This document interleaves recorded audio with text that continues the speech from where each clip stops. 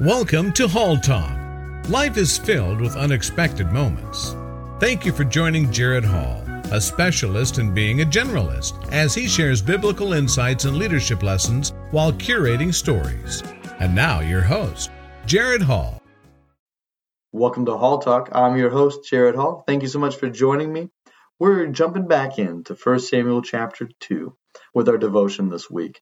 We're going to be looking at Samuel and Hannah's relationship after Samuel's been weaned and is serving in the tabernacle complex. What we're going to see here is that Hannah's relationship to Samuel is still that of a mother to a son, even though Samuel is serving in the tabernacle. Now, if you're listening to this the week that it's posted, it's leading up to Mother's Day, and so there is a Mother's Day emphasis to it, but I do believe that there's application all year round. So if you're listening after Mother's Day, there's no reason to skip past this episode. So with no further ado, let's jump into this week's devotion in 1 Samuel chapter 2. Now, growing up, for those of us who have been fortunate enough to have a mother in our life, we know that there are some things that we just never hear a mother say. For example, you've probably never heard your mother say, "How on earth can you see the TV sitting so far back?" Never once, right? Another one, "Just leave all the lights on. It makes the house look more cheery." I never heard it. "Oh, the curfew is just a general time to shoot for. It's not like I'm running a prison around here." Not once. "Let me smell that shirt. Yeah, it's good for another week." Nope. "Go ahead and keep that stray dog. I'll be glad to feed and walk him every day." That's not what happened with my stray dog. "Well, if Timmy's mom says it's okay, well, that's good enough for me." No. And then finally, "Oh, I don't have a tissue with me." Just use your sleeve. Those are not things that you or I have probably ever heard our mother say. However, some things that we probably have heard said that our mothers taught us, maybe something about foresight. Make sure you wear clean underwear in case you're in an accident. Never understood that for the life of me. Or about the importance of prayer. So, for example, when I spilled something on a new carpet, you better pray that stain will come out of the carpet. Or about logic. Why? Why? Because I said so. That's why. Or irony. You keep laughing, and I'll give you something to cry about. Or behavior modification. Stop acting like a fool. Or stamina. You'll sit there till that plate is clean. Or the circle of life. I brought you into this world, and I can take you out. There's a lot of things that we can learn from mothers. Now, there's one thing that I want us to take from Hannah's example of being a mother to Samuel. And one thing that for children, I'd like for us to take away in our relationship with our mothers. So if you have an opportunity, open up the scripture with me. We're going to be in 1 Samuel chapter 2, verses 18 through 21. The text says this: "Samuel was ministering before the Lord, a boy clothed with linen ephod." Now, keep in mind that Samuel started serving in the tabernacle complex after he was weaned, probably somewhere between the ages of 3 to 5. No way to know precisely when, but young boy. And that what he's doing is he's really helping Eli and learning the role of what it means to minister before the Lord.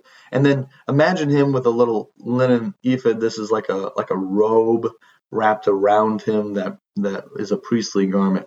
Now verse 19 says this: "And his mother," this is referring to Hannah, "used to make for him a little robe and take it to him each year when she went up with her husband to offer the yearly sacrifice."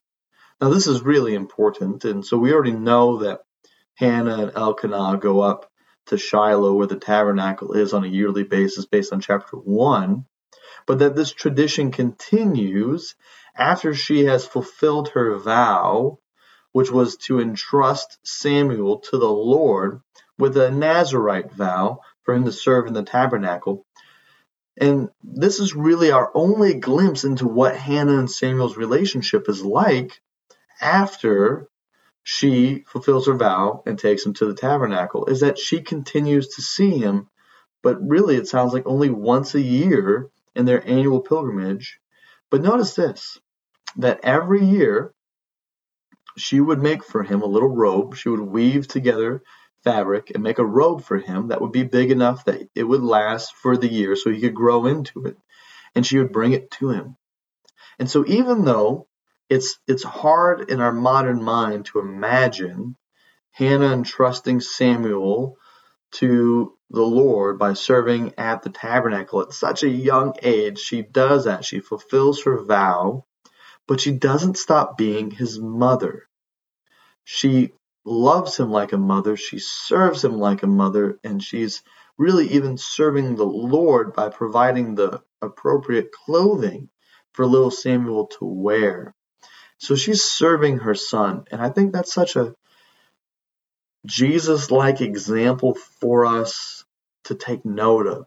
That if you go back to the Gospel of John and the Upper Room Discourse, during the Last Supper, what he does is he takes off his outer robe and he gets a towel and he washes his disciples' feet. The last time that Jesus is with all of his disciples before his crucifixion, he is serving them. He's serving them. And that's exactly what Hannah is doing. And so even though Samuel is not right there, throughout the course of the year, she's preparing this garment for him, and she's anticipating the opportunity to see her son and to deliver it, and she's serving him. Just like Jesus served his disciples, Hannah's serving her son. This is a Christ-like example for us, and one that we ought to take note of. Now, look what happens next, verse 20. Then Eli, this was the priest, would bless Elkanah and his wife Hannah, and say, "May the Lord give you children by this woman, for the petition she asked of the Lord."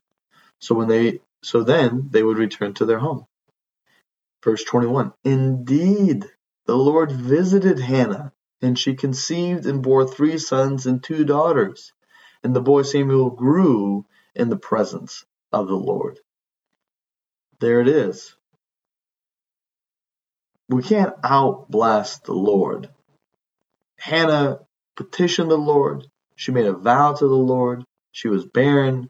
The Lord blesses her with Samuel. She honors that vow. She brings Samuel. She does exactly what she says she's going to do. And then the Lord blesses her with 5 more children. And the boy Samuel grew in the presence of the Lord. Now, for an application, one, as a child's application, I just want to encourage you to stay in touch with your mom. It's so easy. It's so easy to overlook that, to miss that. I know some of you are probably in the habit. I also want to be cognizant that some of you would love to be able to contact your mother, and you're just not able to, whether she's passed away or she has suffered some memory care issues like dementia or autism. And so I just want you to know that I know that feeling.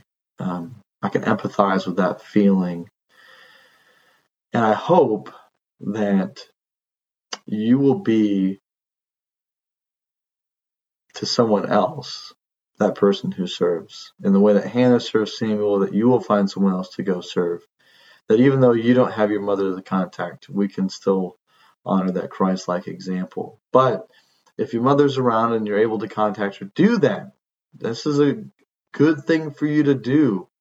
There's a story about President Abraham Lincoln, and he once summoned an army surgeon to the White House. Now, the surgeon, as he's being summoned, starts to have these grandiose thoughts about what type of role he's going to play going to the White House. I mean, this must be serious. This is important. He's thinking about, who am I going to perform on? What kind of surgery is it going to be? And what kind of accolades am I going to receive? Are they going to write about me in the paper? And his mind just starts running away from him with this imagination. And when he gets there, President Lincoln asks the surgeon about his widowed mother, to which the surgeon replies, "Oh, she's doing fine." And then Lincoln responds, "How do you know? You haven't written her, but she's written me, and she thinks that you're dead. And she's asking that I make a special effort to make sure that your body is returned." The mother was so concerned about her son because she hadn't heard from him that she contacted the president directly, and Lincoln calls the surgeon in and calls him out on it and says this, that after that, the commander-in-chief placed a pen in the young doctor's hand and ordered him to write a letter letting his mother know that he was alive and well. And so it's easier than ever to stay in touch. And so if it's been a while and you're able to, reach out to your mother. It's the right thing to do. Now, for the mother's application, if you're a mother and you had the opportunity, then I want to encourage you with Hannah's example. And really, we can be this to other people as well. You don't have to just be a mother, but I particularly want to be focused on mothers. Moms play a lot of roles. They wear a lot of hats. Moms are a lot of things, but the most important thing is to be Christ-centered above all else. To serve like Christ, to pray like Christ, to model Christ. This is the most important thing above all else. Let me show you a few quotes on the impact of mothers and the spiritual dynamic at work. Author Sarah Hupp wrote, "A mother's lap is the best place from which to launch a life." Abraham Lincoln wrote, "No one is poor who had a godly mother." Theodore Roosevelt wrote, "Praying mothers are America's greatest assets." Famous preacher Charles Spurgeon wrote, "I cannot tell how much I owe to the prayers of my good mother." And finally, Charles Wesley, famous writer of so many hymns, wrote this, "I learned more about God from my mother than from all the theologians in England." And I know, being married to a wife who is a mother of young children, there's a lot to manage. There's a lot of things to focus on. There's a lot of things garnering for your attention. And so I want to share the words from a mother who, author unknown, but a mother who seems to have come to the conclusion that is Christ above all else. This is what she writes. "If I live in a house of spotless beauty, with everything in its place, but have not love, I'm a housekeeper, not a homemaker. If I have time for waxing, polishing, and decorative achievements, but have not love, my children learn cleanliness, not godliness. Love leaves the dust in search of a child's laugh. Love smiles at the tiny fingerprints on a newly cleaned window. Love wipes away the tears before it wipes up the spilled milk. The love picks up the child before it picks up the toys. Love is present through the trials. Love reprimands, reproves, and is responsive. Love crawls with the baby, walks with the toddler, runs with the child, and stands aside to let the youth walk into adulthood. Love is the key that opens salvation's message to a child's heart. Before I became a mother, I took glory in my house of perfection. Now, I glory in God's perfection of my child. As a mother, there is much I must teach my child, but the greatest of all is Christ." So with that, I want to encourage you with the example of Hannah and her dedication to the Lord and the way that she modeled Christ's likeness and her love and service for her son Samuel, who would become such an important figure in God's redemptive plan. And that you and I have a role to play in God's redemptive plan. And oftentimes that role is behind the scenes, unnoticed, but nonetheless so very important, that we model Christ to those that we come in contact with. And so, kids, be good to your mothers. Mothers, be a Christ-like example to your children. Well, that's a wrap on episode 5 of season 2 of Hall Talk. I'm your host, Jared Hall, and I hope that you have a great week. If there's any way that I can serve you, whether it's in a Bible teaching, preaching role or in leadership coaching, I'm always more than happy to do the best that I can to God's glory to serve you.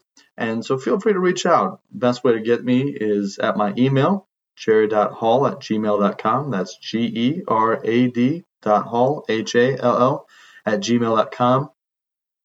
And always, I greatly appreciate the fact that you take the time to listen and take the time to share. Hope you have a great week. Bye for now. Thank you for listening to Hall Talk. Share your voice by leaving a comment or asking a question. Join the team by hitting like, subscribing, and sharing with others. As always, join us next time for more insights and conversations on Hall Talk.